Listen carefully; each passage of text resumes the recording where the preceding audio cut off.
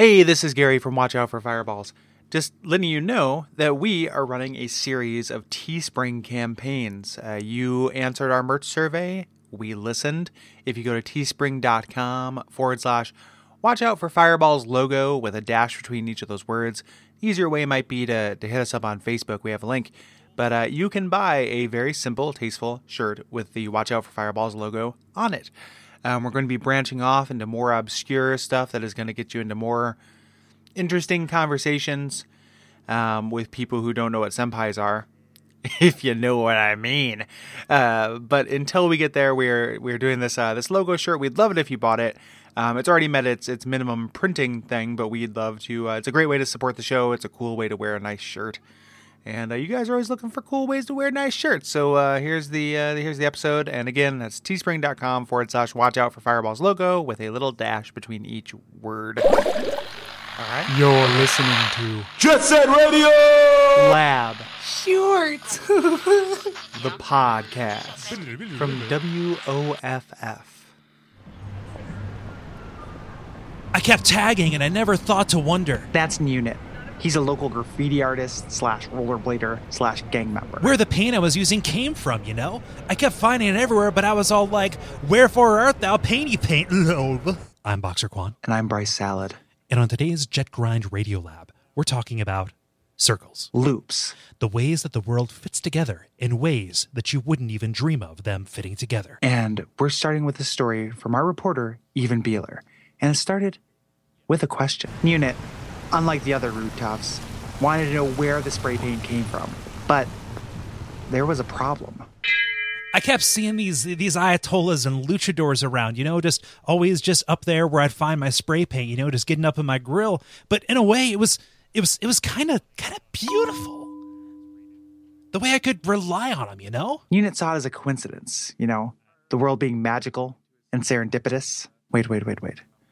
Are you saying that, I don't know, some higher power placed jetpack ninjas and the guys from the Sabotage video here to give him spray paint? I look into my son's eyes and I just can't tell. It doesn't seem so. I just can't quite buy it. Yeah, but listen. If all there is to life is ones and zeros, I believe there's got to be a higher order.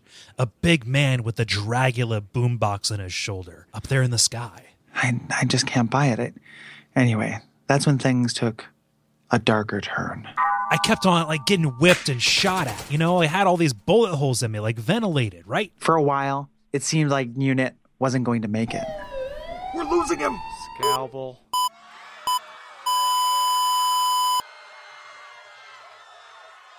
I went to the hospital and ate some spray paint and then something magical happened. I got better.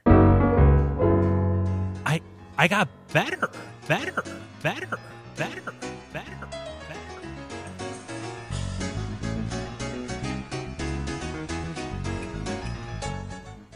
I mean, I was as good as new. WTF. Tokyo was my oyster cracker up in that piece. But that's when tragedy struck. He forgot that he had originally asked a question about where the spray paint started. Yeah, I just forgot because I've been shot so many times. Wait. You're saying that because these gun-toting stormtroopers wouldn't get off his dick, he forgot what sent him into a loop in the first place? I believe so, yes. I think it sent him into a loop, if you will. A circle. Yes. We did that. Oh, okay. That's a loop. But then he realized something beautiful. When they took the bullets out, I realized that they'd been made at the same factory that made the first aid spray paint that I drank like Banaka. So there's this kind of poetry in it. I guess. I don't know. I'm kind of confused. Like, your thesis kind of seems to be all over the place here. But that's when you realize something sort of beautiful, right? No, man, no. That shit's ridiculous. Hold on, one second. Wait, just here we go. But that's when tragedy struck. Yep. Watch out, motherfucker! Rudy's. Ghost!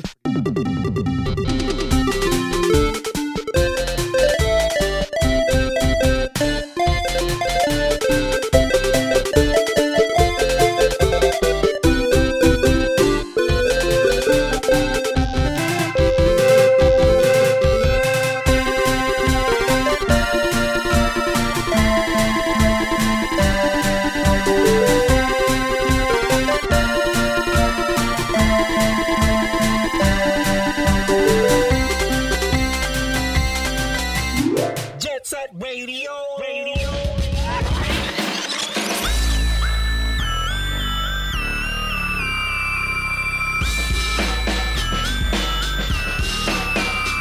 My name is Gary Butterfield, My name is Cole Ross. and you're listening to Watch Out for Fireballs. It is a retro video games podcast. And this week we are talking about Jet Set Radio, also known as Jet Grind Radio, which is a skating, extreme sports, action kind of game, which was developed by Smilebit and published by Sega for the Dreamcast in 2000. Yeah, it is an arcade. I don't know. It defies genre. Yeah, it's an arcade-ass game. Like, this It is... is super arcadey in that Sega way. Yeah, this is Sega being really, really Sega, which is good. Yeah. Yeah, and even though it came out for the Dreamcast in 2000, we both played it on the PC.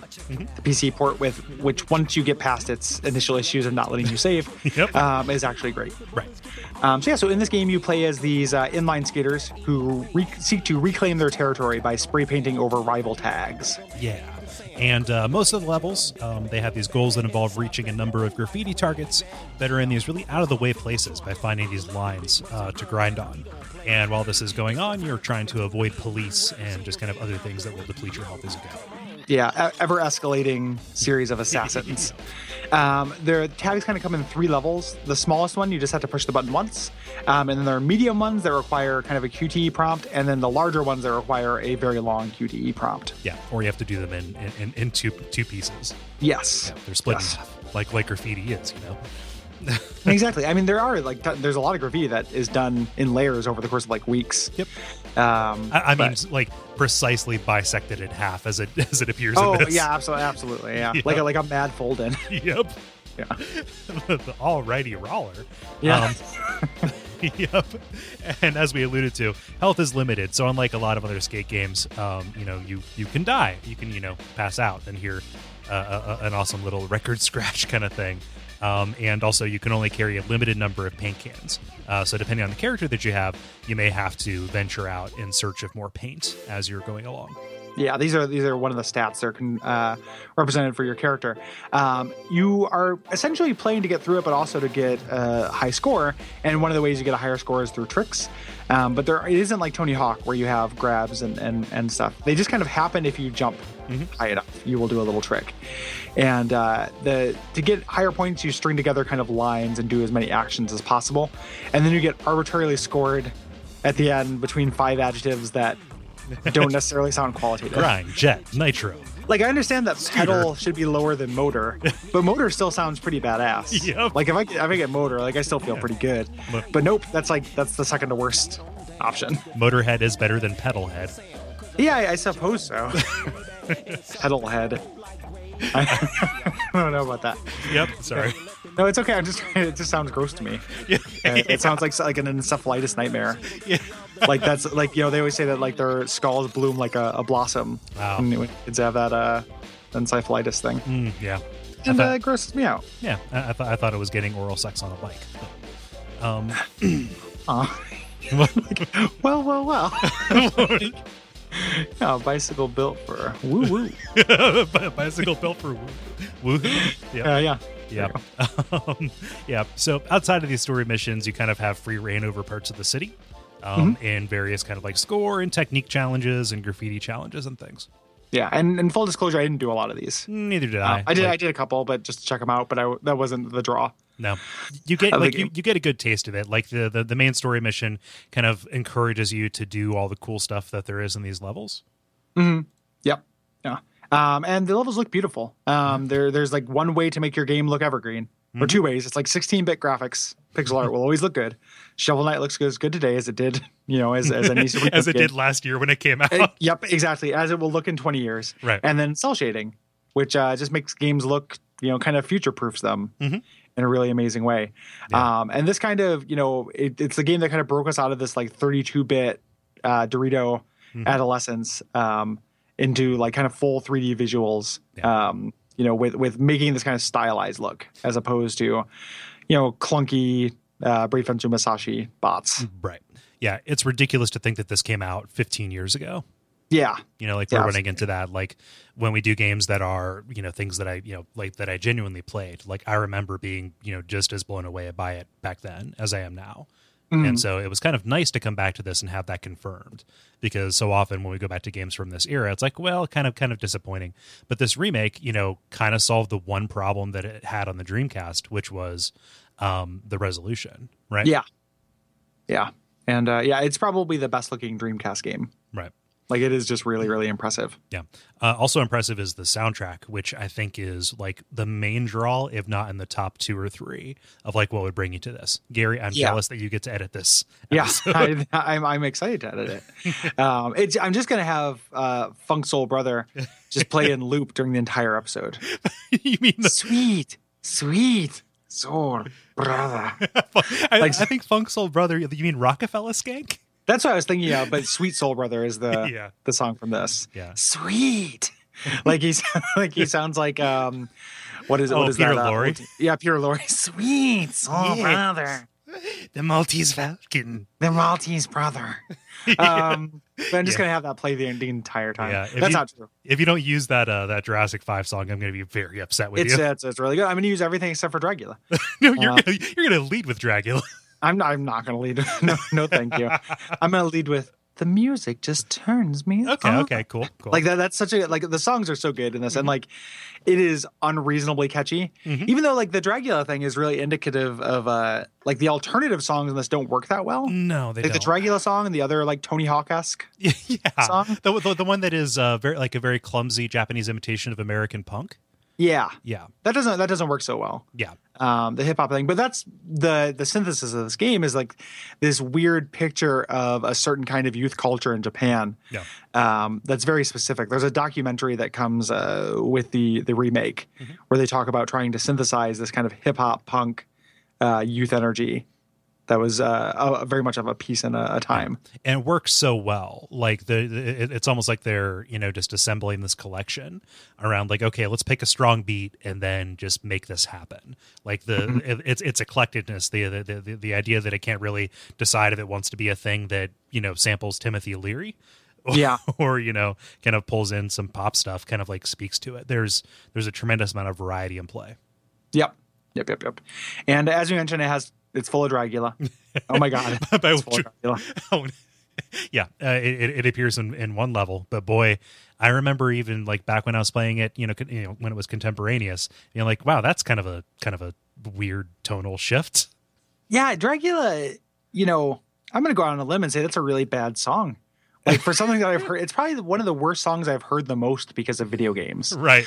Like if I hear another bad song, like, I can just opt out. But you can't opt out of Dragula. Like it's everyone is along for this fucking Club Cranium, like no matter what. Yep. So. And it's crazy because if you listen to Rob Zombie talk, he seems to have his shit together. Like he has some interesting things to say about like horror movies and the creative process or whatever. I just don't like anything he's ever done. Draculas. Yep. Yeah, like, he has some interesting ideas about how Dracula could be turned into a car. Well, no, you know what Dragula is, though, right? No, I assumed it was Dracula turned into a car. Nope, it is not. Dragula is the dragster that Grandpa Munster assembled in order to help Herman Munster, also known as the judge from My Cousin Vinny, to win back their original iconic car, and so it becomes his. It is a casket that is also a dragster. Is that what that? Well, so I'm not entirely wrong. So is that what the song is about, though? Or the lyrics about like the monsters lost their car, I couldn't go too far. Nope, I don't think that's what the song is about. But that is that's where what you we're got talking about. Yeah, the name for it and the idea of something that digs through the ditches and burns through the witches. Okay. It is what you slam in the back of. It is an asshole song. It's how you conquer the worm. Yeah, I suppose so. Yeah. I think it's fun. It's bad, but it's fun. Yeah. It felt inappropriate. Like it just didn't made me feel like a cool skater. It's only in the North American and PAL versions. Mm. So there was somebody somewhere at Sega who was like, man, we got to hop on that Dracula tip. Yeah. Japanese kids aren't going to fuck with this shit. And probably they're not ready for it. Yeah. They're not ready for Dracula. They probably replaced it with they probably replaced a much better song with Dracula. Yeah. Sad. But yeah, this game is 100% style over substance to a degree. Like the play isn't entirely there. Like, oh, sometimes you don't latch onto a rail, and we're going to talk about it, like times when that falls. We know where specifically where it falls apart. But the experience of playing it, it's so incredibly short and so incredibly varied that like it's easier for me to look past it here than it was to look past it in, say, like Brave Fencer Musashi. It is, it's very much a unified front, as opposed to being some like individual pieces that work really well. Like everything kind of works together in this to get across that a real unified aesthetic, which makes it harder to dismiss parts of it. You know, whereas like there are parts of Brave Fencer Musashi that I think are super great, parts I don't think are that great, but they feel like individual parts. Whereas this feels like a really cohesive married thing, and you can't really throw out the bathwater without the baby. In Jet Set Radio, like it's just full of Jet Set Radio-ness. You know, it's also like kind of weirdly unique anyway. Like there aren't a lot of games like this, right? You know, like I can't think of a lot of things to compare this to that weren't like directly name checking it. There are some kind of weird online features. Yeah. So that was, the Dreamcast was one of the first like Phantasy Star Online, like one of the first consoles to really bring that and focus on it. And you could design and share custom graffiti tags with the worst drawing engine in the world. Yep. Like you can't make anything look cool in this. I made a bunch of Groban things because I wanted to make sure, because your gang is called the GGs, which I associate with Gamergate, and I didn't want him to just be like, GG's doing it up. And I'm like, no, they're not. Like, so I wanted to make it Groban. So I made all these Groban tags, but they look like shit. Yeah, it's it is sub MS Paint. At least in MS Paint, a mouse kind of acts like a pointer, as opposed to trying to push around an air hockey puck with your. Yeah, you can't do a joystick paint program. That just doesn't work. Yeah. So. But yeah, man, the Dreamcast was crazy with that kind of stuff. This got an HD re-release on Steam, which we alluded to in the intro. It was also put out on like PS3 and Xbox 360 as part of like Sega saying, well, let's get these classics back out there. On PC, if you are listening to this, you're like, man, I want to hop in. It is $6. It is eminently affordable. However, there is something you have to do in order to make sure that you can load your saves. Yeah. It'll allow you to save. It kind of tricks you. And then once you stop playing, your save doesn't appear, which made me think I lost a lot of progress, which was a bummer. And I got around it. And there are a couple different ways you can find on the Steam forums how to do that. Yeah. But just know that you're going to have to do that. This also got a sequel, Jet Set Radio Future, which was kind of a remake, kind of a sequel. Like it covered. I never played this one. Yeah, it covered the same ground, except it kind of like streamlined the visuals. Like there were no more QTEs for the larger pieces of graffiti. It was more just like a timed kind of thing. All of these just kind of made to make the game play a little bit faster.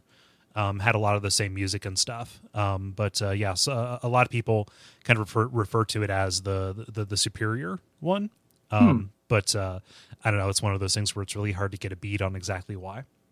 I thought I remembered like the consensus of it being a little lukewarm, but I don't have any specific memories. Yeah, for that. I think that it was lukewarm around the time of release because it was so soon after the original Jet Grind Radio. Oh, okay. Like, just didn't do enough. Yeah, it didn't do enough new. It's like, yes, this is pretty. This looks good. It takes advantage of the Xbox. Oh, also, it's on the Xbox. And fuck if we're going to try and emulate an Xbox game. Yeah, exactly. and then also this came out for GBA, which is another game I haven't played, but you can probably guess how that went. Yeah, look up the videos. It looks like a horrible chore. Yeah, like it's no good. Let's get scratching.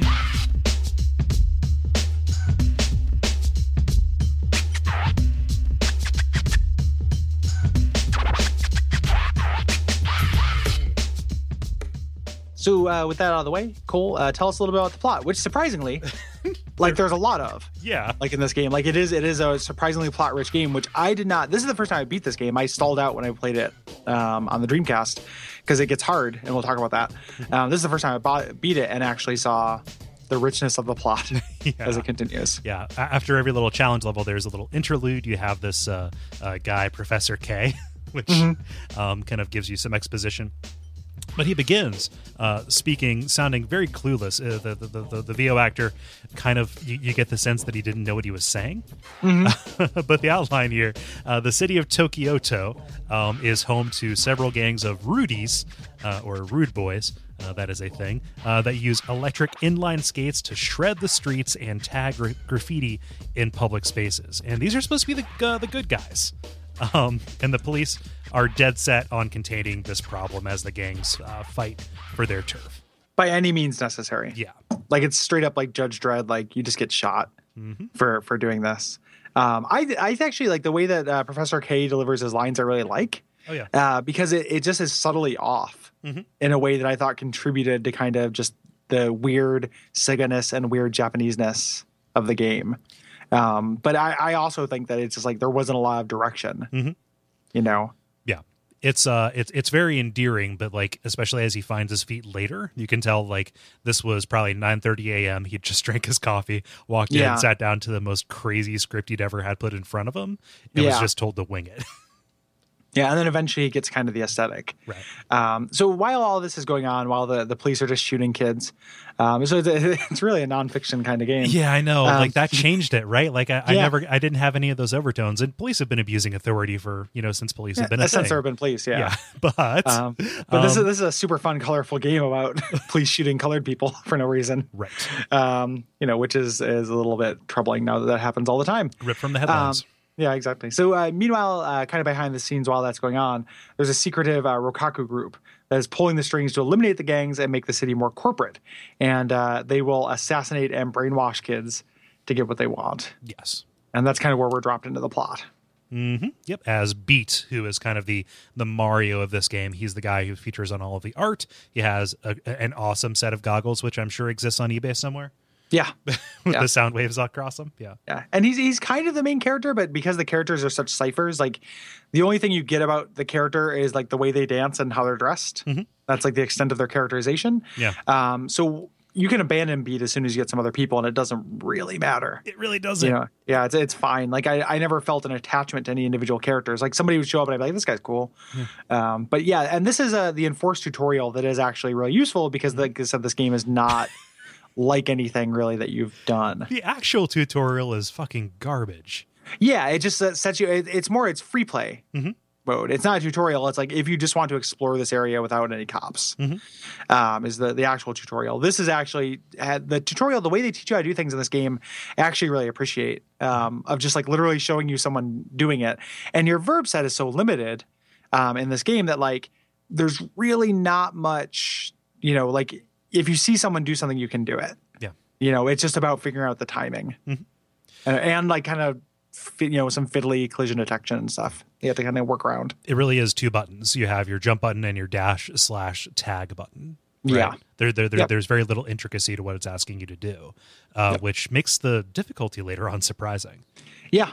Yeah. And it is kind of like, I feel like it does lose a little bit in service to its arcadeness a little bit later, that I recognize as being entirely subjective, and because of the gariness I'm bringing to this as somebody who never tries to get high scores and things. I just want to get through it and experience it. Right. There are elements that are set up to make that kind of high score speedrunning more fun that just kind of annoyed me a little bit, mildly. Like I really like this game, but there was some mild bumps because of that.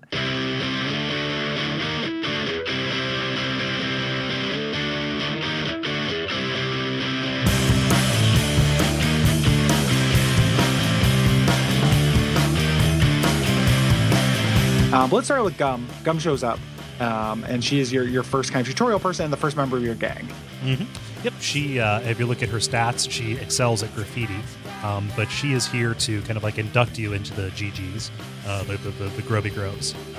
Yes. By kind of winding you through this part of their turf, which is in Shibuya around this bus terminal. And we should talk about the stats a little bit. So when she excels at graffiti, this actually means that she has more complicated graffiti. Right. And you will get more points for it. So it kind of functions as a difficulty setting. Like having somebody with a really high graffiti stat means you will get more points, so it makes the game actually harder. Right. So she is kind of out the gate. You kind of have your Mario character in Beat, and then Gum and Tab, which kind of function as difficulty selectors once you recruit these guys, because Gum is a little bit tougher, Tab is a little bit easier. And so essentially, like, seeing a high graffiti stat does not mean you're better at graffiti or it'll be easier. Right. It just means you'll get more points. Right. And so this just kind of shows you how to jump on a car, how to grind a rail, like basic getting around. What's that? Yeah. Skitch. Do you skitch in this one? Yeah, that's when you're holding onto the back of a car. It's one of these later ones. Oh, okay. Tab teaches you how to skitch. Yes. So after you complete them, you complete these like mini tasks, and she joins you. And then Tab shows up and asks to join you. And Tab is dressed like a real scrub. Yes, he is. And he teaches you about competing with Diet Coke, and unsuccessfully.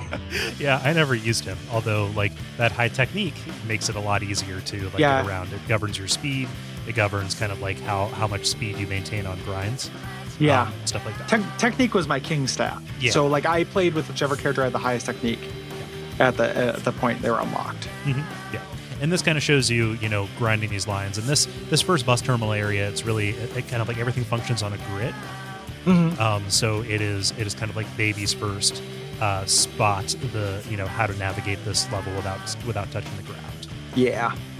Which, like, anybody who listened to our 20 Hours Pro Skater 2 episode knows that is fun. And, like, part of what this game does really well, at least in this ramp up, is kind of teaching you how to look at the geometry in terms of the opportunities that it presents to you for those lines. Right, until eventually they're going to put needed goals at the top of those lines or at the end of those that you can only get to. And there's some ways that you can just kind of cheese it, and figure out ways to kind of cheat to get around them. But the most satisfying way and the way you're intended to do it is look really cool and feel really cool doing this series of jumps to get up to an area. Right. So after you complete this, you get your first Professor K interlude. What do you have here in the notes? Please elaborate on this. Oh, grotesque! It feels like a racial caricature. Oh, okay. is what I mean. When I put grotesque in there, it's like, they're playing it up. I get it. It is a stylistic kind of thing, but looking at it off context, it's a little. Yeah, I don't know. Like Professor K never bothered me that much, right. But I could see it. Yeah. And the thing is, he outlines the different gangs that are in play, that are your competitors. It's like the Warriors, man. It's awesome. Like, I love these themed gangs, and like this game gets so much mileage out of people dancing in sync. Like, just like if you show a bunch of people doing the exact same dance move over and over, it just looks cool. And this game does such a great job with it. So like you have the Noise Tanks, which are the like techno gang. Like, they are the electronic fetishists. Yep. Transcendence guys. And they look real cool. And the music is kind of the same, but there's little elements that come in when they're showing the different people. So there's this kind of vocoded voice that pops in when they're introducing the Noise Tanks. Yeah, Poison Jam, who are like into monsters, and they dress like Sea Urchin from The Tick. Yep. I love Poison Jam, man. Yep. Poison Jam is great. Yeah. And then the GGs. We're going to learn about more of these gangs later, specifically the love shockers. Yeah, love shockers in this next chapter with that uki uki waku waku feeling. Yeah, which exactly. I don't know what that is. I'm down. I'm cautiously down for the uki uki waku waku feeling. Yeah, I would like to know more about it, but I would be interested in reading a pamphlet about the uki uki waku waku feeling. I mean, tell me more about your uki uki waku waku feeling. Yeah, can I sign up for the newsletter? Come on. Yeah, exactly. Go to www.ukiukiwakiwaku.aku.feeling. uki/wakuwa.ku feeling. Yeah, .ku. So it's from like Kyoto or something like that. Yep. Tokyoto. Yep. Tokyoto. Yeah, which everyone just calls Tokyo in some weird level of obfuscation that I don't quite understand.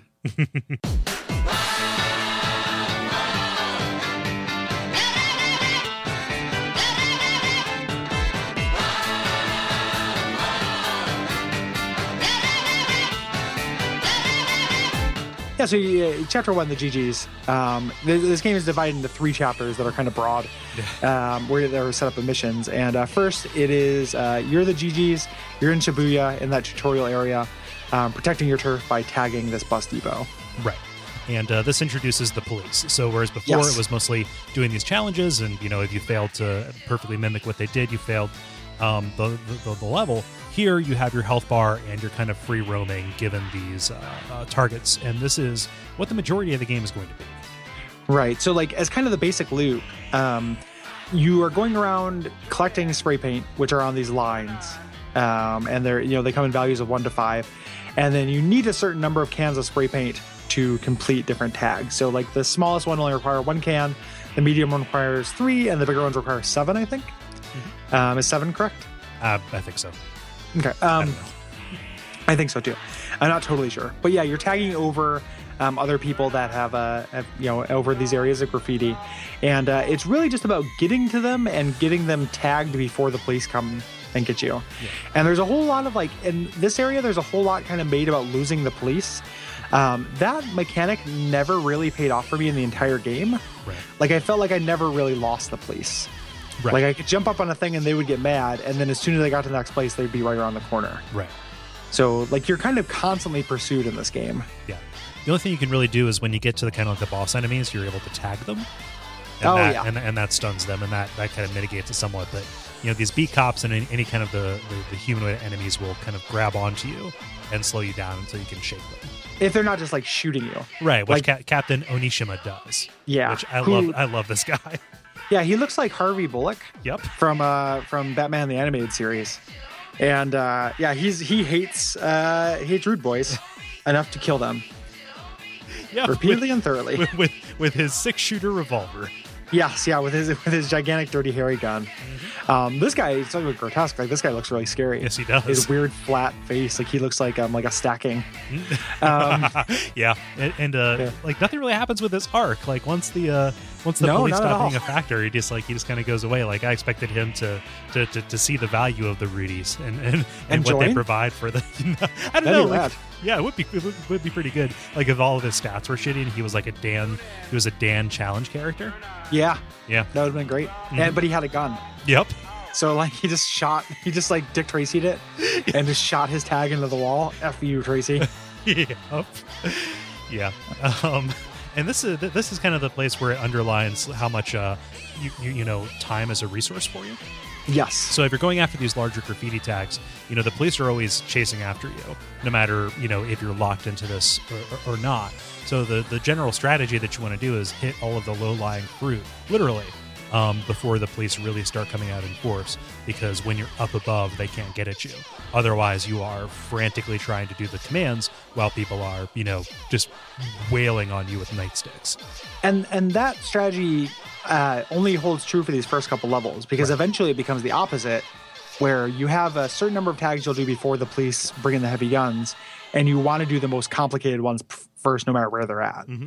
Because if you have to do 7, inputs while the police are after you, it's much easier to do the smaller, like easier ones while you're being chased. Mm-hmm.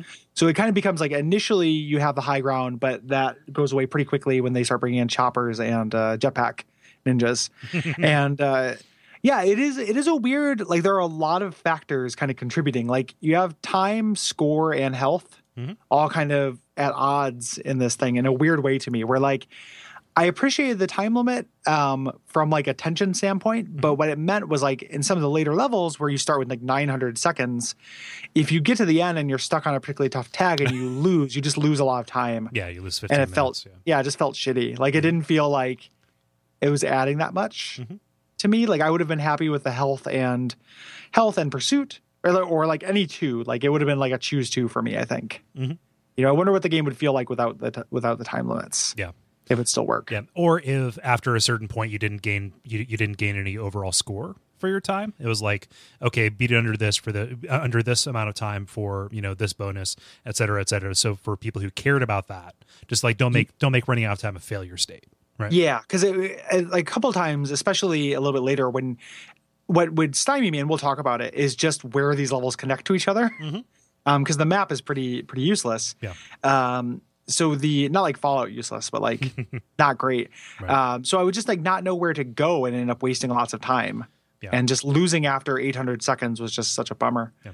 It's worth pointing out that like this first chapter is taking us to what feels like really small arenas, but later on we realize that these are kind of like interconnected parts of larger districts. Yes. Right. Yeah. And it doesn't do, it presents them separately. It doesn't present that connecting tissue. Right. And then later when you get to that kind of second industrial area with the railroad tracks, it gets really kind of convoluted. Right.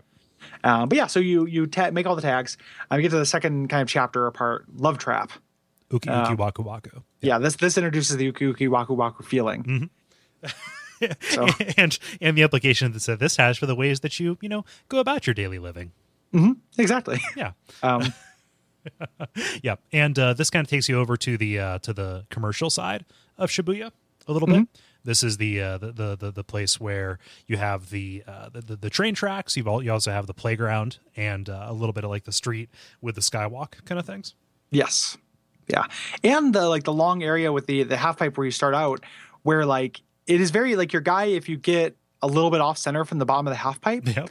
you crouch down and stop accelerating entirely in a way that's very frustrating Yeah. to me. I would have preferred that they didn't do any kind of like half pipe stuff. It doesn't Me add a too. whole lot. Yeah, it's not very fun. Like there's a little bit of payoff in the sewers later, but again, it's just like if everything goes perfectly, you feel really cool. If anything goes perfectly, it just stops all momentum. Right.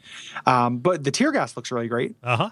Like cell shaded gas or fog always looks amazing. Yeah. Like, To me. and really it's just a couple of sprites that are put up as a particle, except it looks like a comic book, like you expect to see poof written in the middle of it. Yep. Yeah. Yeah, and the kind of big thing, the playground here is really fun, and then this big train, and it does the first of the cinematic cutaways. Yeah. Once you jump off this train or this crane, it switches to another angle and does a slow motion shot, which is really funny when you get onto the crane with no speed and just jump up the end, because you can climb up something by jumping with no momentum and just inch your way up there. So you get up to the end of this crane and jump off, and it just gives you this really limp little jump off the end with cool music and slow motion sound effects and dramatic camera angle. Yeah. And then just fall and die. Yeah. This is a little bit where the grinding starts to fall down for me, because that crane and other surfaces that are kind of like it, it's hard to determine what is like grindable and what is something that you're just going to like straight up skate off of. Yeah. And so if it was all just a surface that you would magnetically, latch onto and then, grind up, and it was just a matter of getting enough speed to launch, that'd be fine. However, it was just really finicky, like pixel wide differences between like which mode of movement you were on. Yeah, I agree. I think some kind of color coding might have been a cool idea. Little Mirror's Edge. Yeah. I think that would have been pretty neat. Like, again, I'm not complaining too much because you get through it just fine. But it's like, this is a weird game where, like, in the idealized form, you feel like a fucking super rock star. Like, you're out, it wants the platonic ideal of this game is like this 15-second section where you are being chased by the cops. They're barely missing you. And you jump up onto a series of rails and skate away in a really cool way. And then it slows down and does slow motion as you get away. But that requires such precision in a way that like the game, it's hard to do. So a lot of times, like I would complete the goals, but just look like an idiot, like during the entire time. Like I just played really, like I looked stupid. And the game is all about the trafficking and cool. Yeah. Did you ever play John Woo's Stranglehold? No, I've never played any of John Woo's Oeuvre. Oeuvre. Yeah, this is it was a sequel to that one really popular movie that he did where you play as a cop named Tequila. Hardboiled. It was a sequel to Hardboiled done in video game form, and it's a little bit of a shooter or a skating game expressed as a shooter. Okay. Kind of like how the club is a racing game expressed as a shooter, and it had a little bit of the same kind of feel, which is there were like tables and stuff that you would just slide down, and it would go into slow motion. You go into like Max Payne, bullet time. If you execute it perfectly, it looks like a scene from the movie because you're just like sliding through a bunch of watermelon. There was watermelon everywhere. It was like that scene from Wayne's World 2. Yeah. Our job is to carry this glass back and forth. Yep. Yeah. And it works great. But if you're not doing it perfectly, then you're just kind of like doing a slow motion slide into a corner as you run out of bullets. Yeah. That's such a bummer, man. Like it's hard for games to pull that off really well. Like it's like we even ran into that with Dishonored a little bit, where like if you set up this Rube Goldberg of like murder machines perfectly, it's really great. But that game had a little bit more allowance, you know. With this one, the consequences for failing to do that perfectly are such a wet thud, you know, or such you just missing this crane and just falling down and taking a lot of damage and having to climb up an endless series of stairs to get back up. Right. You know, Most stairways have rails. yeah, I'm just gonna say, guys. yeah. Just let me scoot up this. Yeah. Anytime you're walking, it's a little bit frustrating. Yeah. But anyway, so you get through this, and again, it's not like the game, and that's when the game turns sour and the rest of it's bad. Like Right. it is a really good game that is like weirdly ineffable Right. in describing how it's good. So the next chapter is the monster of Kogani. And this is where you go after the Poison Jam, who, along with being, your monster movie fanatics, they're also juggalos. Yeah, they're definitely juggalos. If you look at their art. Yep. And this is cool because you're going to a different district, and Kogane kind of has like this sunset kind of feel to it. Yeah. Like every place kind of has its own color palette, which is something I really appreciate. I really appreciate it too, especially when you start getting to the city, you know, city proper. And there are indoor areas here, which I really like. Blasting through like a bunch of people's houses. And that feels really cinematic to me. Like, you know, the camera gets in really close behind you. This introduces dogs and police helicopters. Dogs are just kind of tougher to get away from, you know, but they're not that different from beat cops. Helicopters are a big deal because they fire machine guns on you, but you can spray paint their window, which makes them crash. Yep. Which is awesome. It feels great because you're grinding along the rail. I used to know what those were called, but I don't know them anymore. You're on a helicopter? Yeah. Are you talking about the foot rail or the foot rail, the strut. Yeah. Oh, okay. Yeah. I know, used to know that, but now I don't. I like copter feet. Copter feet. Yep. You grind up on that copper feet. Yeah. Why does everything sound filthy today? Well, probably because grind up on that copper feet. Because springtime's coming, man. Yeah, I suppose. Pheromones in the air. Not soon enough, man. I really want it to be. Yeah, spring. you guys are in Blizzard world. I've spent the last week in a temperate 55 degrees. Yeah. So. Yeah, but this is what's that? You know, people have the option of living, for the most part, living where the weather isn't poisonous. True. Not the option, if they have the option to move at all. Right. So.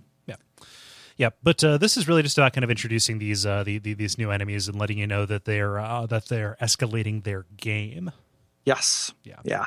After you complete this, the Poison Jam kidnaps your dog. Yeah, which is ghastly. monstrous. Yeah, what are they going to do? Yeah. Poor Potts, who is the secret unlockable character in the game. Yes. As well as your dog.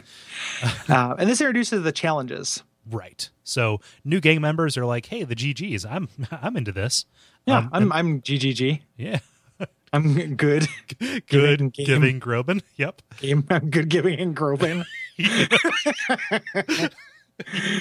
Yep. And this is Garan, something like that. He looks like a fly. I don't know what his steez is, but it's like I'm down like with the love traps. Yeah, human fly. Yeah. Yeah, and he is like maxed out on the technique. Like he is easy mode for a lot of this, which I gladly used. Yeah, he's great. Yeah. These challenges are a little weird because it's a lot of, there's kind of two types. There are the ones where you have to complete the tricks and they function as tutorials. I'm all good with those. The other type are the races, which I don't care for very much. And that'll be the next challenge that we get to. Yeah, this is still what I'm into the challenges. Right. Yeah. And so this takes you down to the sewers, which I assume he lives down here and, scrapes out a meager living. Yeah, that's where he lays his maggots. Yep. Out of his front proboscis. Yep. Oh. Yo! Yo! Horror's unmentionable. Yep. A strictly egg-based lifestyle. Yeah. But he kind of shows you that, you can make these like death-defying leaps across really dangerous stuff as long as you build up enough momentum and a grind. So you're basically the big one is leaping across this whole sewer cistern in one grind. Yeah. He also teaches you how to wall jump. Yes. Which is a little finicky. Like there are a couple areas where you have to do multiple wall jumps in a row. Like jump on the wall, then jump up onto the next section of wall. Those are tricky. It feels like you have to be exactly on a 45. Yeah. Yep. Which or otherwise you just like bump into and fall off. Mm-hmm. It's a bummer. Yeah. You go into a really cool area after this in a mission called number 540, which is the construction site. And this is really the first time where the availability of paint is a real hindrance. Yeah. Yeah. Like the paint, there's no diegetic explanation for why the paint's laying around and why some paint heals you. But they build it into the level design in a really satisfying way where like sometimes the trick is going to be literally like you have to go get the paint and that's where you're going to start out. And then sometimes it's like there's paint everywhere, but you actually have to get to some hard areas. And it gives them a kind of a wider vocabulary in their level design. Yeah. So this is kind of like a twist because you would expect like, hey, I'm grinding, so I will just kind of like hit this from the top down. This whole construction site is a bowl. But instead, you have to go down to the very bottom into this warehouse to load up on as much paint as you can. And depending on which character you have and what their carry capacity is, you may or may not have to come back here. So then you're working your way back up as these choppers and such are making their way and just firing missiles at you. Yes, yeah, and that's the third stat that we haven't really talked about is that kind of the health stat, which also I think ties into the amount of spray paint. Yeah, it's all like hinged on the power. Yeah, power is what they call it. Yeah, which is how much health you have and how many spray paint cans you can carry. Yeah. Yeah. So after you get through this, and again, if it doesn't seem like it's going to be hard to talk about specifics in this other than just kind of what each level is generally about. So you'll forgive us for that. Afterwards, you find out the Poison Jam are on the run. Yeah. Here. And this is your chance to strike them down when they're at their weakest. This is your first boss fight. By literally spraying them in the back. Yeah, and these levels I have really mixed feelings on as well. The idea is like there are 3 members of the gang and they are just going to go in a loop around this arena. And you just have to catch up with them and be close enough behind their backs to spray paint them 10 times in their back. And it's really weird. Like, because if you luck out, you can get behind them and just tap the button like mad and just take somebody out. But this one, not as much, but later on they get incredibly frustrating. Like this one's not great. But they get really, really frustrating later on, especially the second Poison Jam one you do in the city is such a nightmare because like it's just so hard to get. Like they're just doing these really insane lines throughout the level, and the idea is you just keep chasing them until you can perfect the line. But like you can't gain speed on a rail, right? So if you land on a rail, if they're doing most of their line on a rail, and you land behind them, not in range of spray painting them, that's it. You have to do the entire loop again and hope that you land a little closer to them. And that range is a real problem because it's super finicky. Yeah. And that kind of tag teams with this other problem, which is your dash is your spray is your recenter the camera.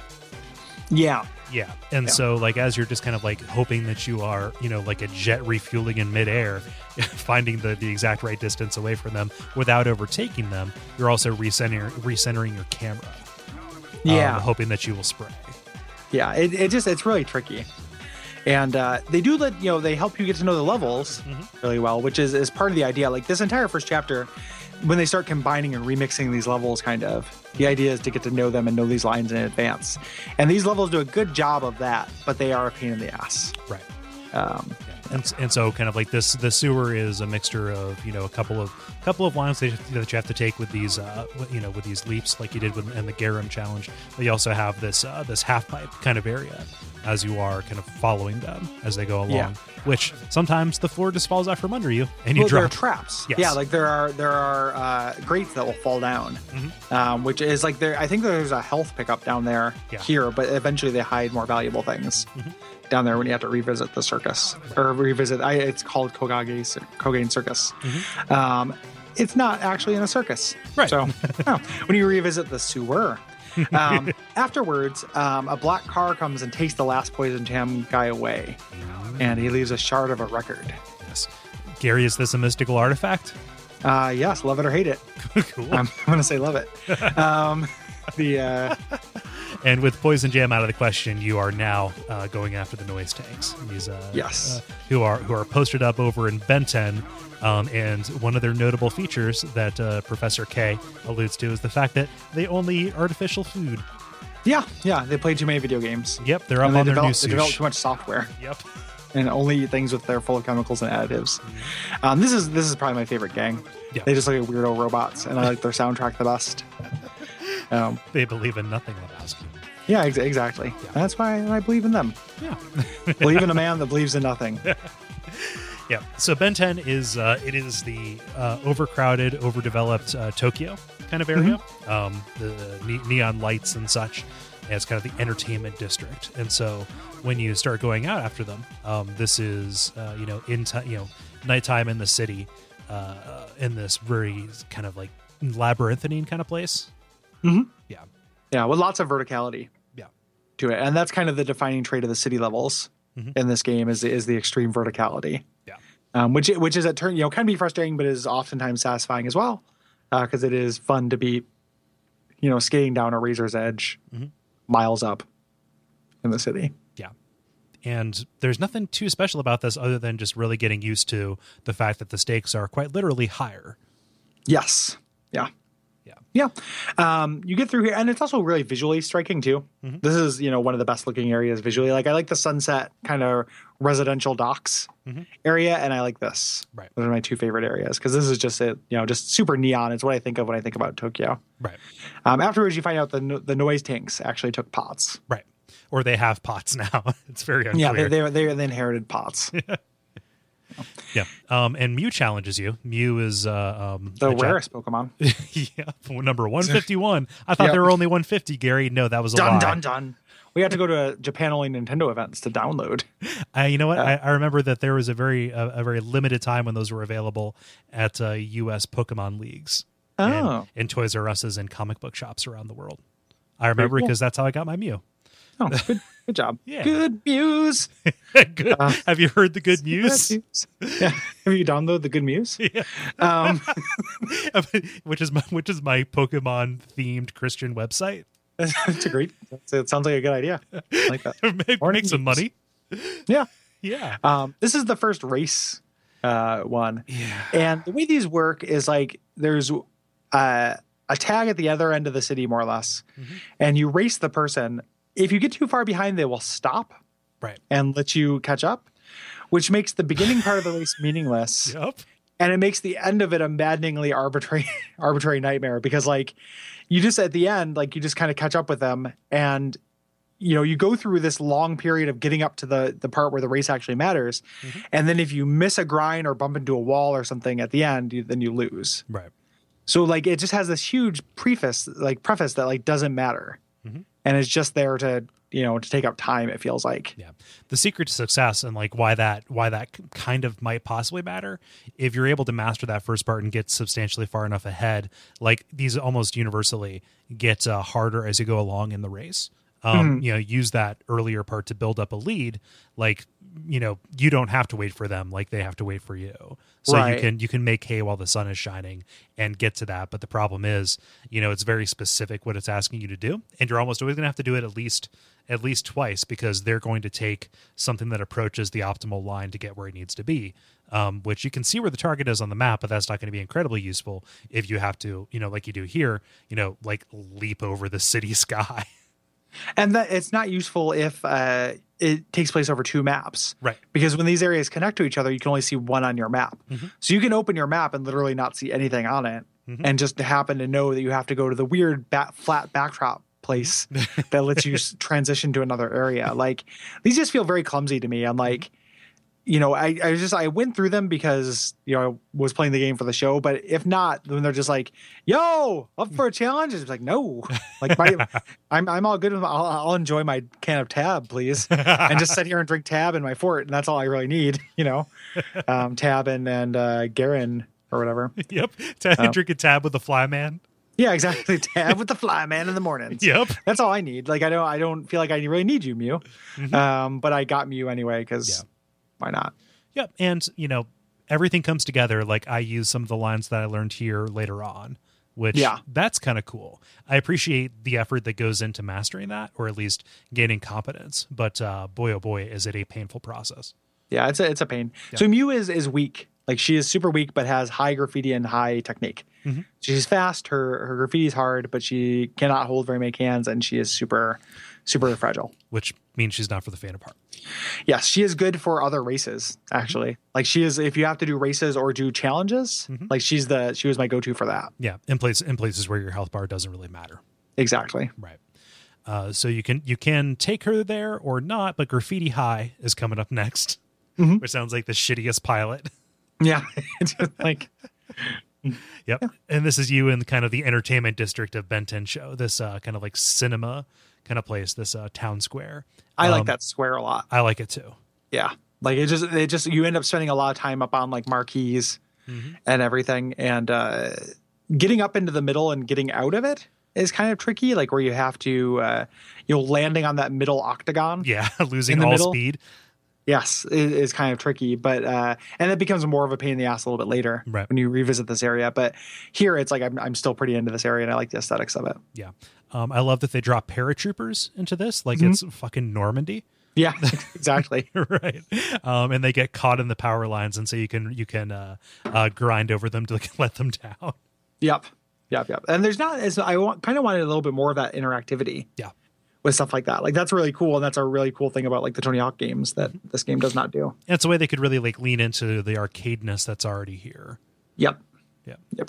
And so once you get out of it, we were talking about getting on that octagon. You have to go through this, either get out. There's two different ways out of here. There's like the back way behind the sign, or you can go on the subway tracks to get there, to get to this construction area. Right. And then there are tanks. Yeah. So straight up tanks. Deploy the army. We're up to 5 stars now, 6 stars. Yeah, exactly. Yeah, it just keeps going. There are more stars in this than there are in Grand Theft Galaxy. Grand Theft Galaxy. Is that Jack 2? But that's Jack 2. It's like a Grant Morrison story arc. Oh, like Grand Theft Galaxy. Doesn't it sound like it? Like does, it's just like somebody stealing our world. Like Grand Theft Galaxy. Huh. Yeah. Yeah. And so this, as you're trying to deal with these tanks, again, street level, not where you want to be anyway in this map because of how high it is. But this is definitely reinforcing that, hit those ones low as early as you can, and then just finish it out, because the longer you're down there, the more danger you're in. Yep. And then afterwards, the noise tanks are going crazy. Yeah. And they are. It is time for a showdown. Yeah, a battle stage in a neighborhood that is almost entirely suspended sidewalks. Yeah, which is really weird, and hard, because the consequences for missing a line are really high now, because you fall and have to kind of start over. Yeah, which is a bummer. Yeah, but it's pretty much wash, rinse, repeat from the Poison Jam guys. Like you're just kind of following them. I feel like the lines are a little bit longer in this one. Like if you're waiting for them to reset, it's a little bit more of a concern. Yes. Yeah. But you get Potts back. Yeah. And they installed like a CD player in him or something like that. Yeah, which is cool. He's an android now. Yep. He's a side dog. Yep. Cyborg. There we go. And then there's another record piece that they have. Dun dun dun. Ooh. Yep. Then this son of a bitch. Yo-Yo, I hate this guy. I hate Yo-Yo. I don't like how he looks. I don't like he goes, yo. I don't like his challenge at all. Like I put off doing Yo-Yo for a long time, but what happens when you say no? Because I wanted to see if you could say no. When he's like, do you think you can keep up with me? No, I don't think I can. And then just move on. Is every time before there's another challenge, it offers you the yo-yo one. So once you say no, it's not like it closes it off forever. It just means it's going to come back constantly.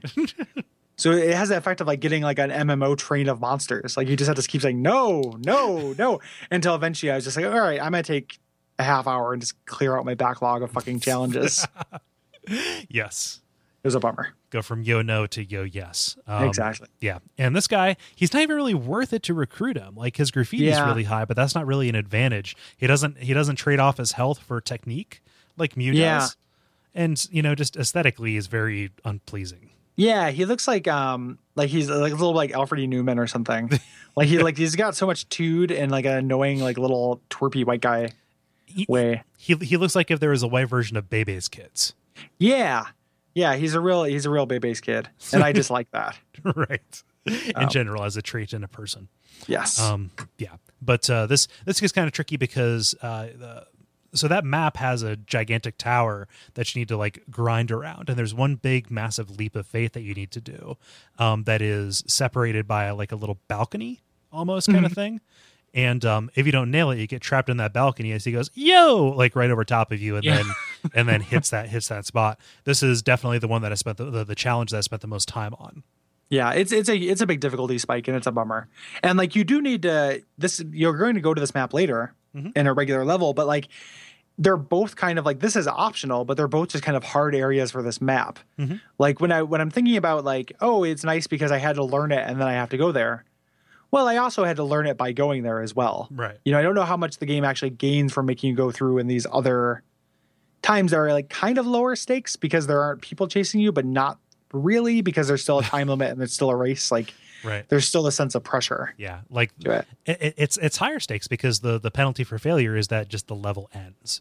Yeah, You exactly. know, as opposed to being able to like, oh, I fell or I took some damage. You can bounce back from that in a way that this really prescriptive race structure doesn't allow you to do. Yeah, so I don't necessarily think it functions as a tutorial Right. the way that I think it's supposed to, which is kind of a bummer. Yeah. But after that, regardless if you get Yo-Yo, you're on to the chapter of Love Attack. Yes. And this is where you're taking out the love shockers, which is Who like, haven't had like a highlight level No. up until this point. Like they've just kind of been in the periphery. They look like a roller derby team, yeah. like extremely. Yeah. A roller derby team that is named after a juvenile, like middle school rumored sex act. Yeah. Yeah. The rumors are true. Yeah. But they've got the Liberty Spikes and they're punk girls with two R's. Yep. Yeah, their heart's broken. Yep. And they're out to take revenge. And this is in the San Francisco-iest side of Shibuya, Yes. which is you just have these hills that you're trying to chase them down, and this is pretty frustrating because you're trying to skitch back up these hills, and traffic is very unmanageable. So you're trying to weave your way in and out of that as you're chasing after them. Yeah, and they will just keep making those loops. So like this is where I first opted for like the really uncool thing to do because it would just be to wait for them to pass me, like not try to skitch up the hill and just like stay where I think they're going to get to the bottom of the hill and then start chasing them from there. Do like a tax of opportunity. Yeah. Yeah, which is not particularly cool. Also not particularly fun. Yeah, it wasn't. Yeah, exactly. Like the boss levels in this game are not my favorite thing in the world.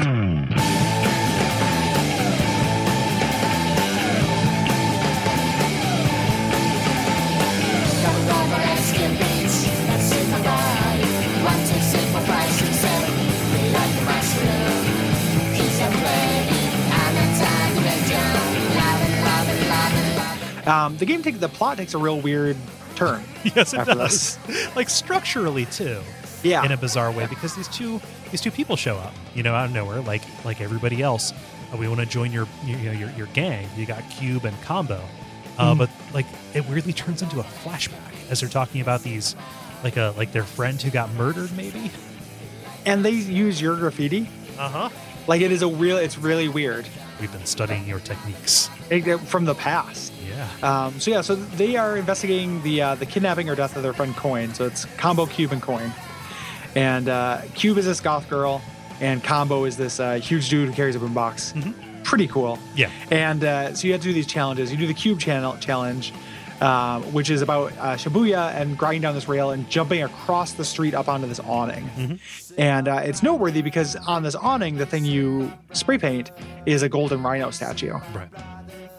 Because that's why these guys are here. The Rokaku group kidnapped or killed their friend, and it has something to do with the golden rhinos. Right. They don't know exactly what. And Combo, his is mostly a straight up race, and this is the first area where the map transition really got me. Yeah, it's so frustrating. Yeah, like even when you first go into it, you don't keep a consistent direction. Right. If you're holding up when you go into the map transition, you will be holding back when the camera switches. Unlike, say, Resident Evil or something. Right. And that means that I always got really far behind there. Right. Yeah, and there are also multiple places where you can exit from this.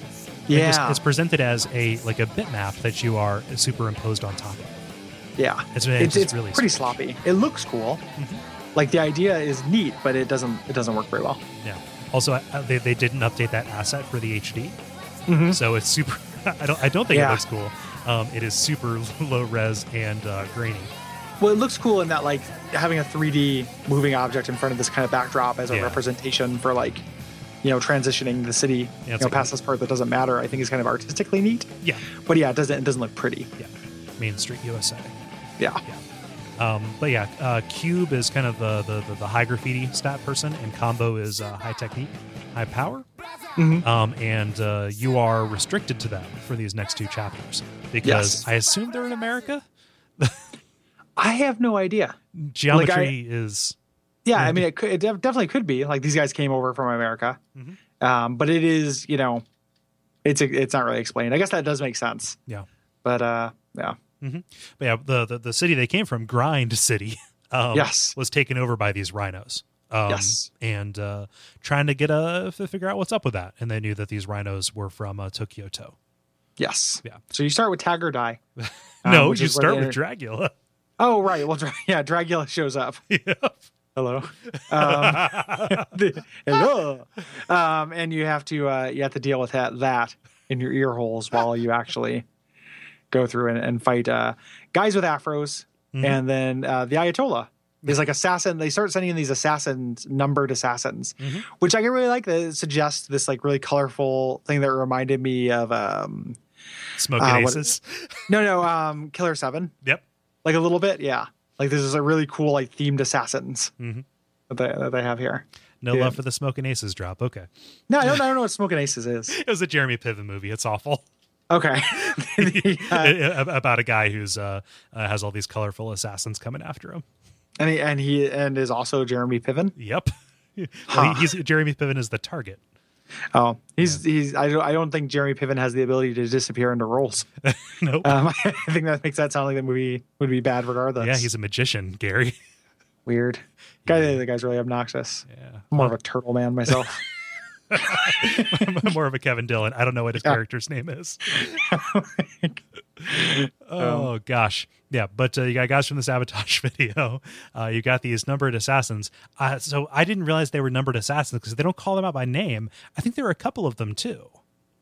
Well, they say move like we're around. bringing in assassin number 2. Okay. And then it's 1,000 like Electro Ayatollahs. Yep. Like assassin number 2 is the name of the unit of like the Ayatollah with electricity whips. Yeah. Yeah, and these whips will knock you down as they close distance. It's really hard to avoid. Like even more deadly than a gun. They are real Ayatollah come here knees. Yes. Yes. And you have to do a lot of really hard wall jumps. Yes. And so this was the first like really long level that I died at the end several times trying to get the wall jumps towards the right down by the playground and the really tricky jump that's like right below the subway tracks near the stairs that go up on top of that building. Because like you spend a lot of time on big graffitis Right. in this level. There's also the one that you have to do that's on the train tracks. The train will come. Yep. And this is where I learned my super cheese method for doing graffitis. I don't know if you ever had to resort to this, but if you do one tag over graffiti and then jump and then hit graffiti again, you just have to do the first tag again, Right. the first motion, and you can just do that 7 times and you'll get through it. Yeah. It's probably terrible for your score, It is. but I don't care. So I was just getting through it because, I didn't want to get ran over by a subway train. That's why I never minded if I was like interrupted during graffiti. Was just because I'm going to come back and it's going to be easier. And since I played with Tab for a lot of the game, it was really easy because his first move is always down. So you can just kind of jump, tag down, jump, tag down, jump, tag down, and do that and get through it. And I didn't abuse it too much, but I used it a lot during like the end boss and during some of the later frustrating levels. Right. Yeah. The trick that this is doing, like it's not just wall grinds, it is grinding on a wall and then using that as like a double jump to get up to higher targets. Yeah. Which, you either have to be perfectly on a 45 or you have to be grinding along in a parallel with it in order to really pull it off. And so that's where I ended up losing a lot of time as these Sabotage guys came down. Fortunately, the Ayatollahs really stuck to the rooftops. Yeah, as they do. as is their want. But yeah, this level is tough. This is a big difficulty spike, and this is where I quit when I was younger. Was on the combo and cube levels. Yeah. Next one's even tougher too. Yeah. This Grind Square, which is obviously Times Square. Yes. Yeah. And this is extremely tricky. Luckily, the assassin that you deal with is not too big of a deal. Right. These guys, so it's these electro guys that like will charge the rails. But they just kind of certain areas you can't really be on the rails. But like I end up spending a lot of time just walking around on my feet in this level or just like skating slowly to position myself for things. Like I did not do this in a cool, badass way at all. Yeah, it's really tough because it's the most platformy, I think, of all the places. Like we've seen everything, like every area that the game is going to show us. with this. Like after this, everything else is going to be revisiting places we've already been. And this one kind of like there is a line that you can take, but it either would require you to do it so many times that you would probably gain more, by just being careful about it and being very meticulous. Yeah. Yeah. And you have these elevators that bring you up Yeah. that just like take forever. Uh-huh. Like, and that's the consequence for falling ever, is just having to take the elevator back up. Right. So it's a real pain in the ass. Like it looks cool, and there are individual cool parts about it, but this is a frustrating level. Right. And kind of the takeaway, the narration is that Cube and Combo have decided to go to Tokyoto to follow this lead on Coin's murderers. Right. Yeah. And then we're in chapter 3, the Golden Rhino, because it wouldn't be like a game from Japan if the enemy in the beginning was the enemy in the end, Right. Like it just has to do that, like kind of switch, like, oh, nope, this is actually the ultimate evil that's behind everything.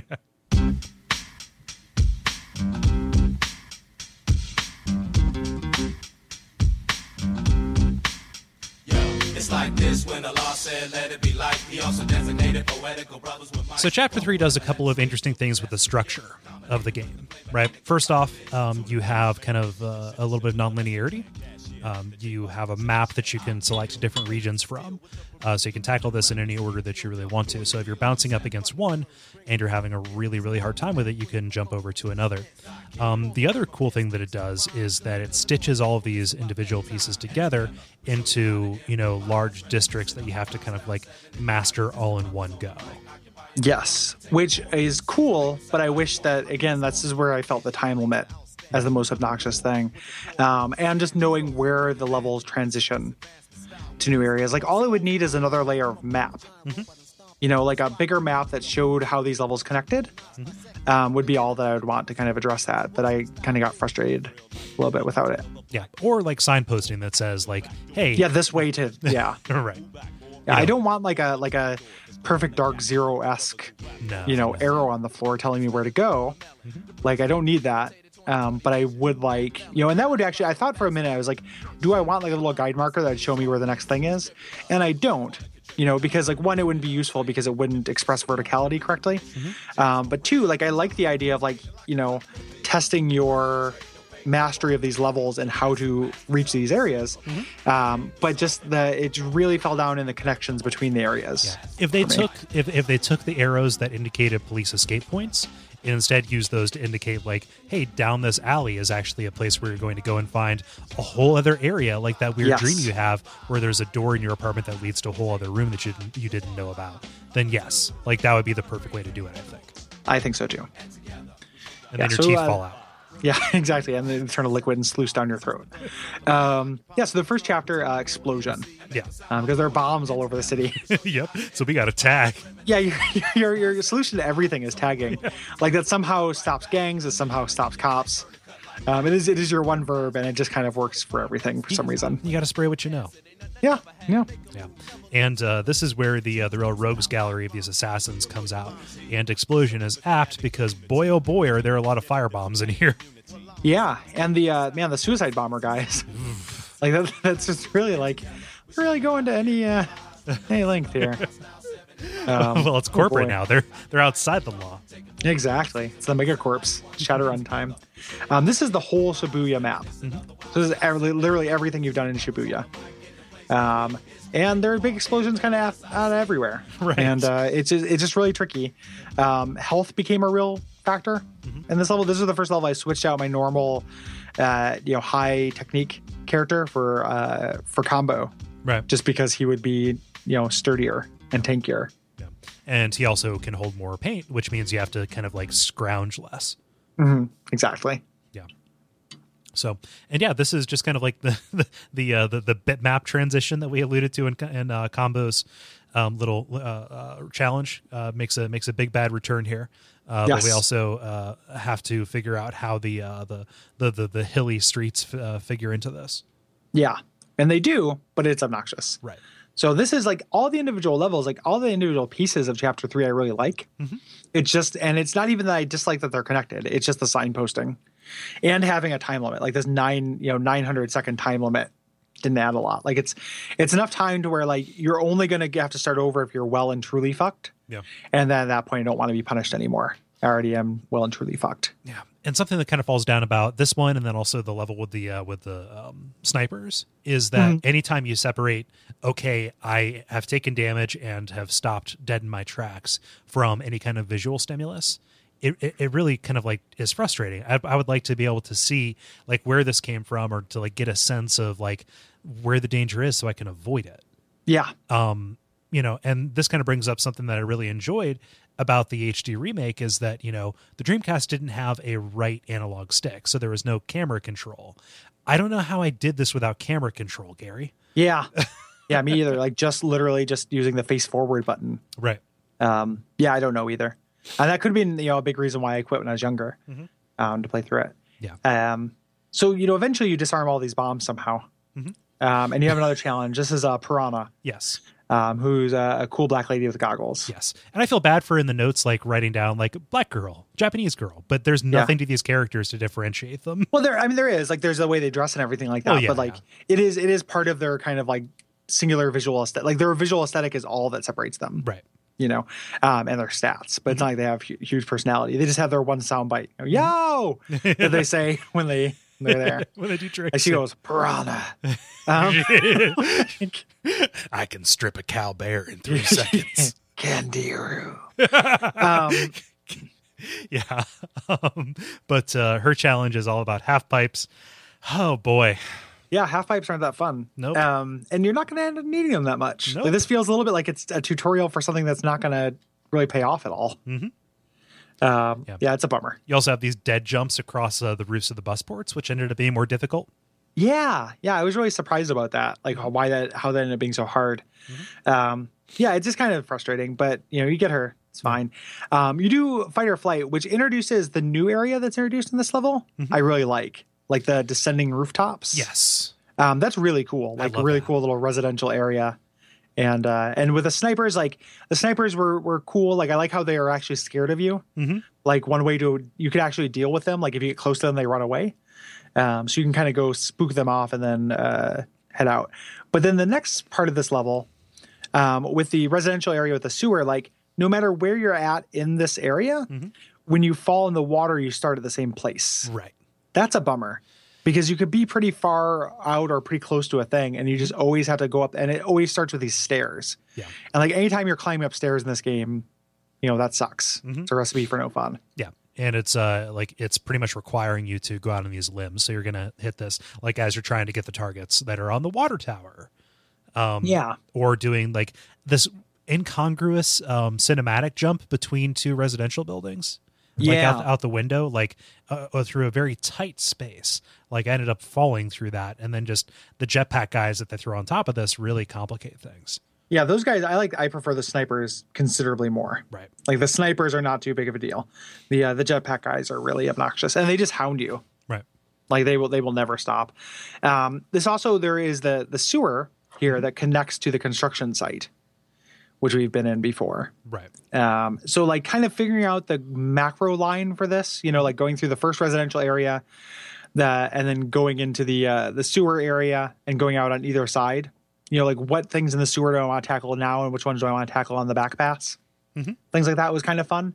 But again, it's just really big and complicated and allows you so much time that like the time limit is unnecessary in a weird way. Yeah. Or harmful. Yeah, like the connections here, I think were more satisfying. I don't know if it was because all the areas were really disparate or not, but like I ended up minding it less here. Yeah. And as we go along, we're finding out some details that we kind of like already knew, like, oh, Rokkaku is the Golden Rhino. And that starts getting a little weird because the record is part of the Devil's contract, the Devil's recording contract that summons a demon.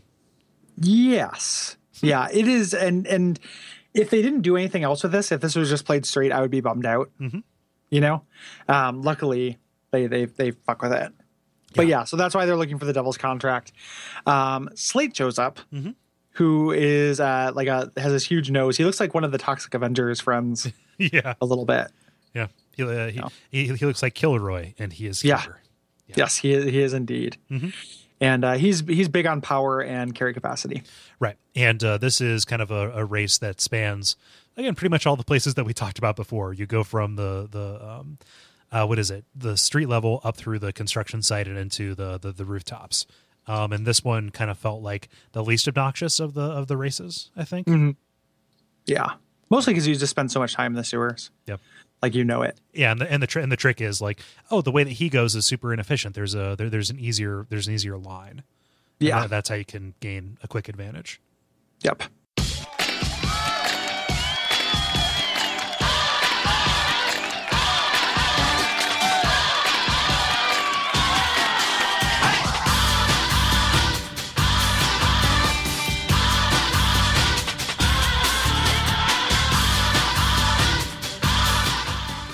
So next level, you tackle Benton Burning, which is super, super tough.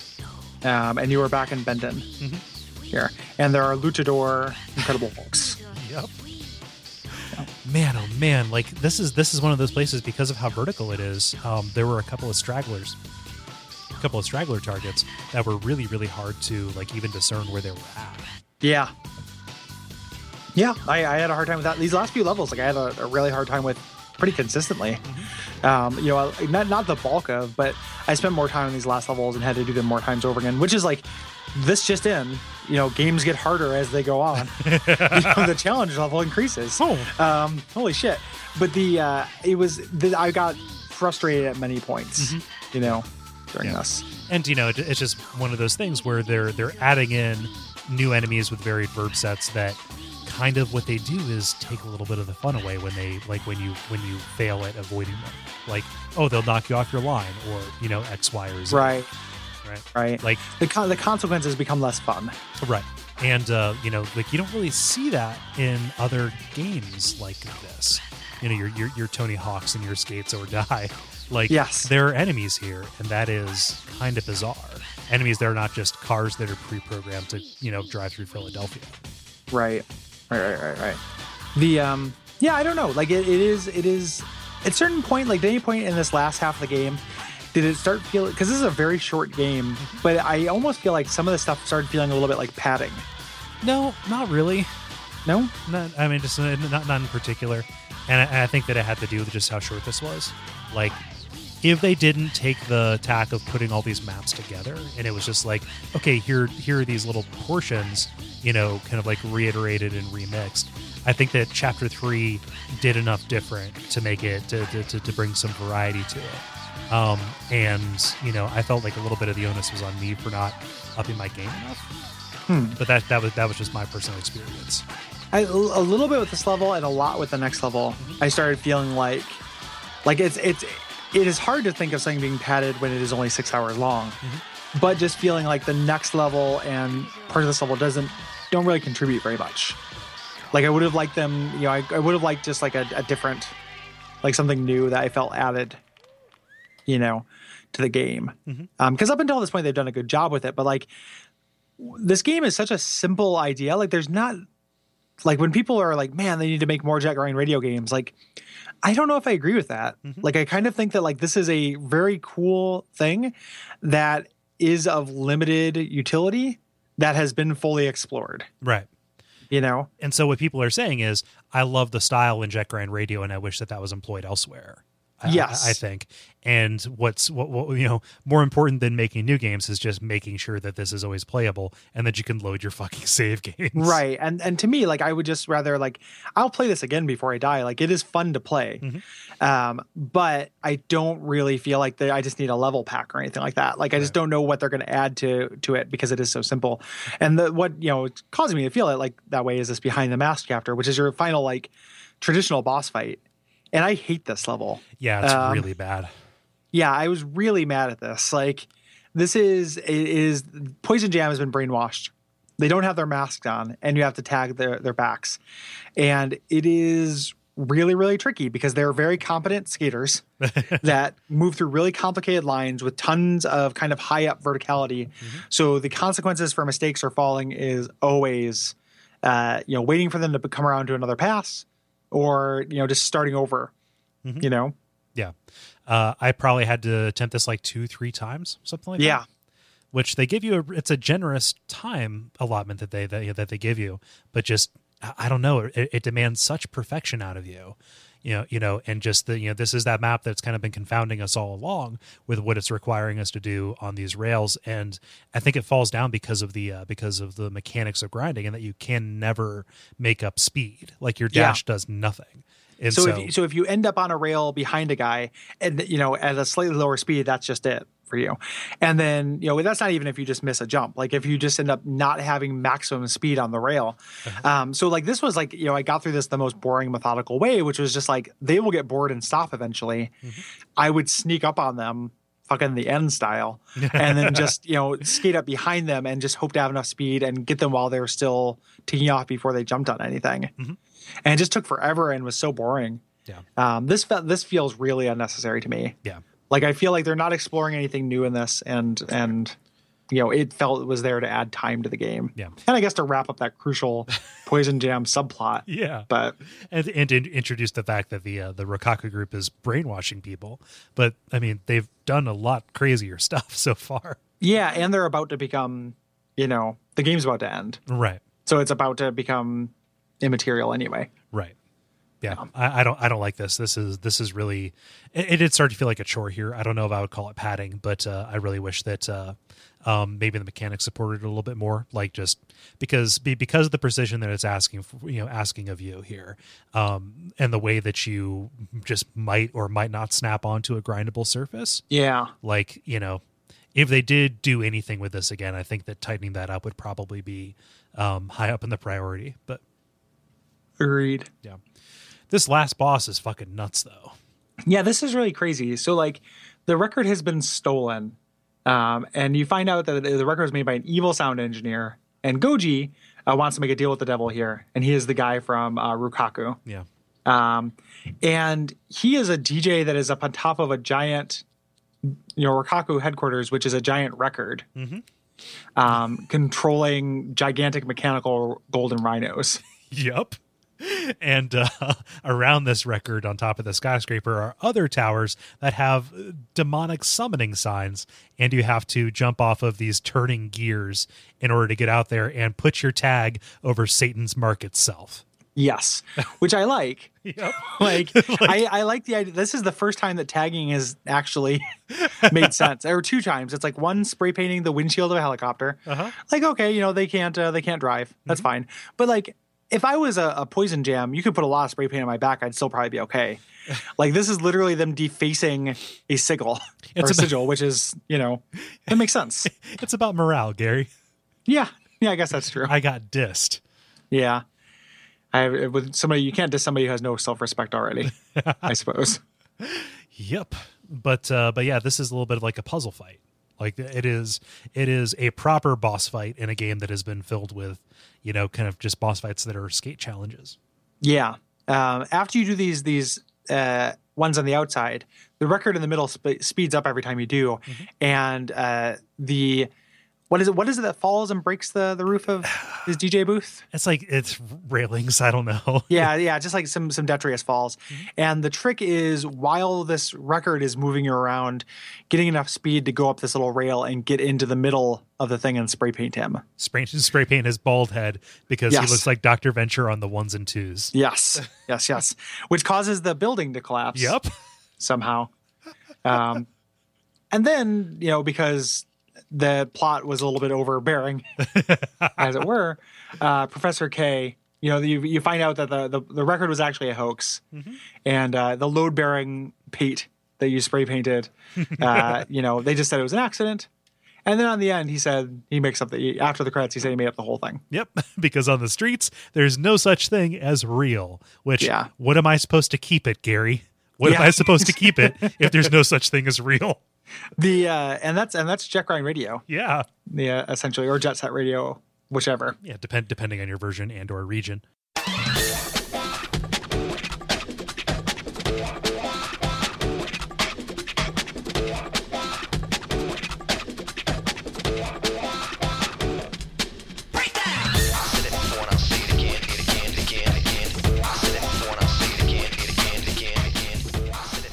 Yeah, I like this game.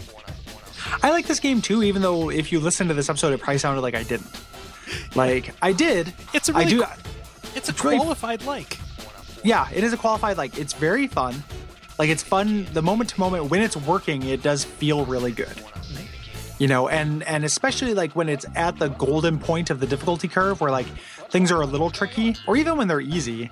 Like playing this game when it is really easy to do things and feel cool feels good. Yeah. The same way like the warehouse feels good in Tony Hawk. Right. You know, like it's not very tricky, but like you can still you're expressing mastery in a way that's really satisfying. And I would say, like, if you're not looking to, you know, get the full gamut of this experience, by not doing Chapter 3, you're probably going to lose out on some of the craziness of the enemies. But, like, you can do much worse than, you know, $6 to play the first chapter of this game. At the very least, and see whether, you're cool with the challenge, jump. You will have seen a great deal of the content that it's going to show you in terms of maps and stuff. To navigate, and you're going to get a good feel for the style and the flair that this brings. Yeah, and the soundtrack. Yeah. Which, like, again, like when I said it earlier on, like it is a unified whole. Like this game is of such a piece that you can't. I feel like out of all the games we've done, it is harder to like dismiss a portion of it. But like, it's just like, oh, this is Jet Grind Radio. This is what Jet Grind Radio is. It's this really cool arcade action game that feels really neat. And then when you're examining it the same way you do for the show, though, like I'm just kind of like, well, there's not as much there to do. And it gets hard when in a game that's not served by being hard. But it's still Jet Grind Radio, which is still great. Yeah. And it's a kind of game that I feel like there's definitely a place for. Like yes. It is absolutely cotton candy. Like there's nothing of consequence to this. And the fact that there's not that much there to stand up to scrutiny means it might not be ideal for this show. I feel like this has been a good episode. We'll see when it comes out. It definitely is worth playing, I think. Yeah, it is really good, and it's so cheap now to play too, and like it is unique. I as I said before, I disagree with people who think that I don't want another Jet Grind Radio. Really, I want other games, other visions, this fully realized, but not this mechanic and this aesthetic, because I think this really closes the book on it. Right, and this is this aesthetic and this kind of like style of gameplay. When we call this a Sega ass arcade game, this was Sega not really at the height of their powers, but like trying to muster a last hurrah. A little bit. And so as a historical artifact of like just a company that doesn't really do this kind of thing anymore, you could do a lot worse as like a summing up, right? Yeah, I agree with that. What are we doing next time, Cole? Well, next time we are doing Star Control 2, which, Gary, is a delightful game. Yeah, I started in earnest earlier today. And I really like it, and it's good. I'm going to be surprised I never played it before, because it is so much like Starflight, which is a game I spent tens and tens and tens of hours on. Yeah. And this is a lot like that, with more complexity and cooler in almost every way. Exactly. So you can either do the Urquan Masters version of that or get the one on GOG. They play very similarly. The Urquan Masters has the voice acting from the 3DO version. Yep. And I did both. Like I wanted to support whoever's still getting money from that, even if it just is GOG. And then also I'm playing the Urquan Masters version because people told us to, but Cole had already made his way into the game. I had pretty much already beaten the game by the time people told me to do that. I think that's one of the reasons, like I appreciate your desire to be ahead of things, but I think that we do lose some maneuverability there when we're like so ahead of the curve. So that's something to consider, not something necessarily to like change your actions based on. Yeah. But it is a downside to that. But we will have we will have a good view of like the different versions of this product too. So. Yeah. And also we'll have the kind of like growing up with it view, because Zach Johnson from Video Games Hot Dog is going to be joining us, and is one of his all-time favorite games. And he actually suggested it and everything. So very cool. So I'm looking forward to that. What are we doing after that, Gary? We're doing a special on game books. So game books are something that I've always really liked, and it is a really interesting kind of like evolutionary dead end. Like you don't really see, like, I mean, they're kind of coming back with iOS, but it is, essentially they range in complexity from choose your own adventure books, which I think everybody's pretty familiar with, to more complicated things like sorcery or the Lone Wolf books or the fighting fantasy type books, which are choose your own adventures with stats and stuff that you keep track of yourself. And we are going to kind of do that. We're both going to play through sorcery on iOS. I wanted to find the original paper version of that, but it's expensive now. So we're playing through this, which is my understanding is relatively faithful. And then we're going to kind of do a book report on some choose your own adventure and other game book style stuff. Yeah. to kind of present to each other like what's neat about this, what does it do. So the part that's gonna be like the traditional WAF episode is gonna be the sorcery part with it's gonna be a little like one of our classic special episodes with different sections. Right. Yeah, and I'm really excited about it. Did you get the books I sent?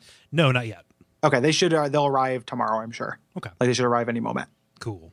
So Yep, I'm excited about this. And then after that, oh boy, I need to look at the because we changed this up, didn't we? I remember what we changed it to. Well, what did we change If you it want me to? to say it. We changed it, and this is a weird one for us. Call of Duty 4 Modern Warfare. Yes. So we don't do a lot of shooters on the show. We definitely have never done like a modern military shooter.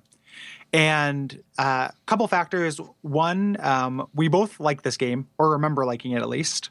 We played it. It's a little bit subversive. Like the franchise now has this reputation for being rah, dumb, dumb. But it started out a little bit subversive and weird. And we're both big fans of that, you know. And then two, like it's such a big thing in gaming. It feels a little bit faulty or disingenuous not to at least check it out. You know, like the same way, like I don't expect us to do anything else. Like it's not like Medal of Honor Frontline is going to come in a year. This is probably going to be it for Watch Out for Fireballs and modern military shooters, if I had to guess. Yeah. But you know, we're gonna do it. And then also it is a short, easy to play game that coincides with me moving. Right. So that's the other thing. Yeah. So it's a little bit of a practical choice. You can't walk outside without tripping over a copy of this game. Like you can get it for like sub $10 on consoles. It's on Steam for $20, but it goes on sale pretty frequently. It is Mac and Windows. Yeah. And even if it ends up being like a negative thing, like I'm looking forward to taking, like, I don't typically like military shooters. I'm looking forward to working through it with the podcast mindset to examine that belief. Yeah. Like I'm always interested in things that I believe being challenged. And this is a good example of that. Yeah. So like if I come away from it being like, you know, I like some of the story stuff, but the play is trash, like that's still valuable because I will have calcified and examined an opinion that I have an instinct behind. Right. And I'm excited about this because it is kind of the last modern military shooter that I played before I was, you know, kind of examining the games I played for podcast material. So to go back and re-examine kind of my initial positive, you know, first impression of this, you know, similar to Gary, I am looking forward to that opportunity. Yeah, me too. So yeah, and hopefully that'll be interesting for you guys too. Like I think that there is space for us to do these kind of one-offs of like weirdo stuff. Like we're gonna have to do an RTS at some point. You know, like we're never gonna do tons of RTSs, but we'll have to do one at some point. Right. Just because so kind of hitting that genre bingo card is useful. If you would like to help out the show, you can do so primarily probably by going to patreon.com/DuckFeedTV and throwing us a couple bucks a month there, even as little as $1 a month, you know, which ends up being a quarter per, you know, episode during the month, essentially. And it supports the whole network. Right. So really it's like, it's 1 cent per hour of content you get every yes, month. it's 1 cent per hour of content, you know, which is pretty reasonable, I think. But you can help us out there if you'd like. If you can't, it's okay. We understand times are tough. Tell somebody about the show. Tell your friends, tell a blog, tell a Twitter. And thank you everybody for taking the merchandise survey that we've been talking about on the network here.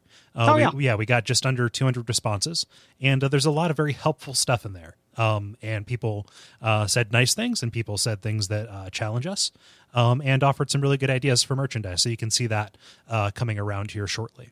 Yeah, overwhelmingly nice things. Yes, like a couple challenging things, but mostly it was just people being real sweet. So that was nice. Yes. Not that, you know, you have to be sweet, but it was nice that everyone happened to be sweet. Yeah. So that we really appreciate you taking the time to do that. And then also ratings, reviews on iTunes. You can listen to our other shows on the network. You can check out the blogs, all that stuff. Those are all ways that you can help us out. And I think it's probably good. Just about. Yeah. What should they watch out for? They should watch out for Molotov cocktails because you don't know where they're going to come from. That is true. Yeah. Good advice. As true today as when it was written. Umbasa.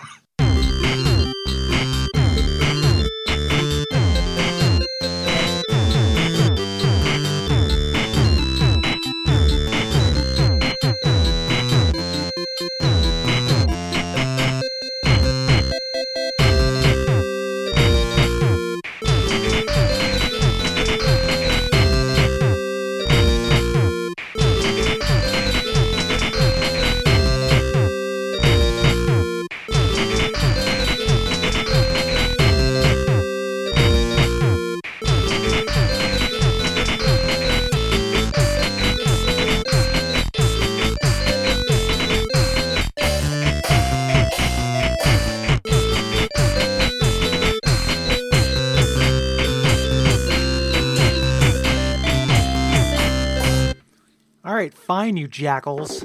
Yeah!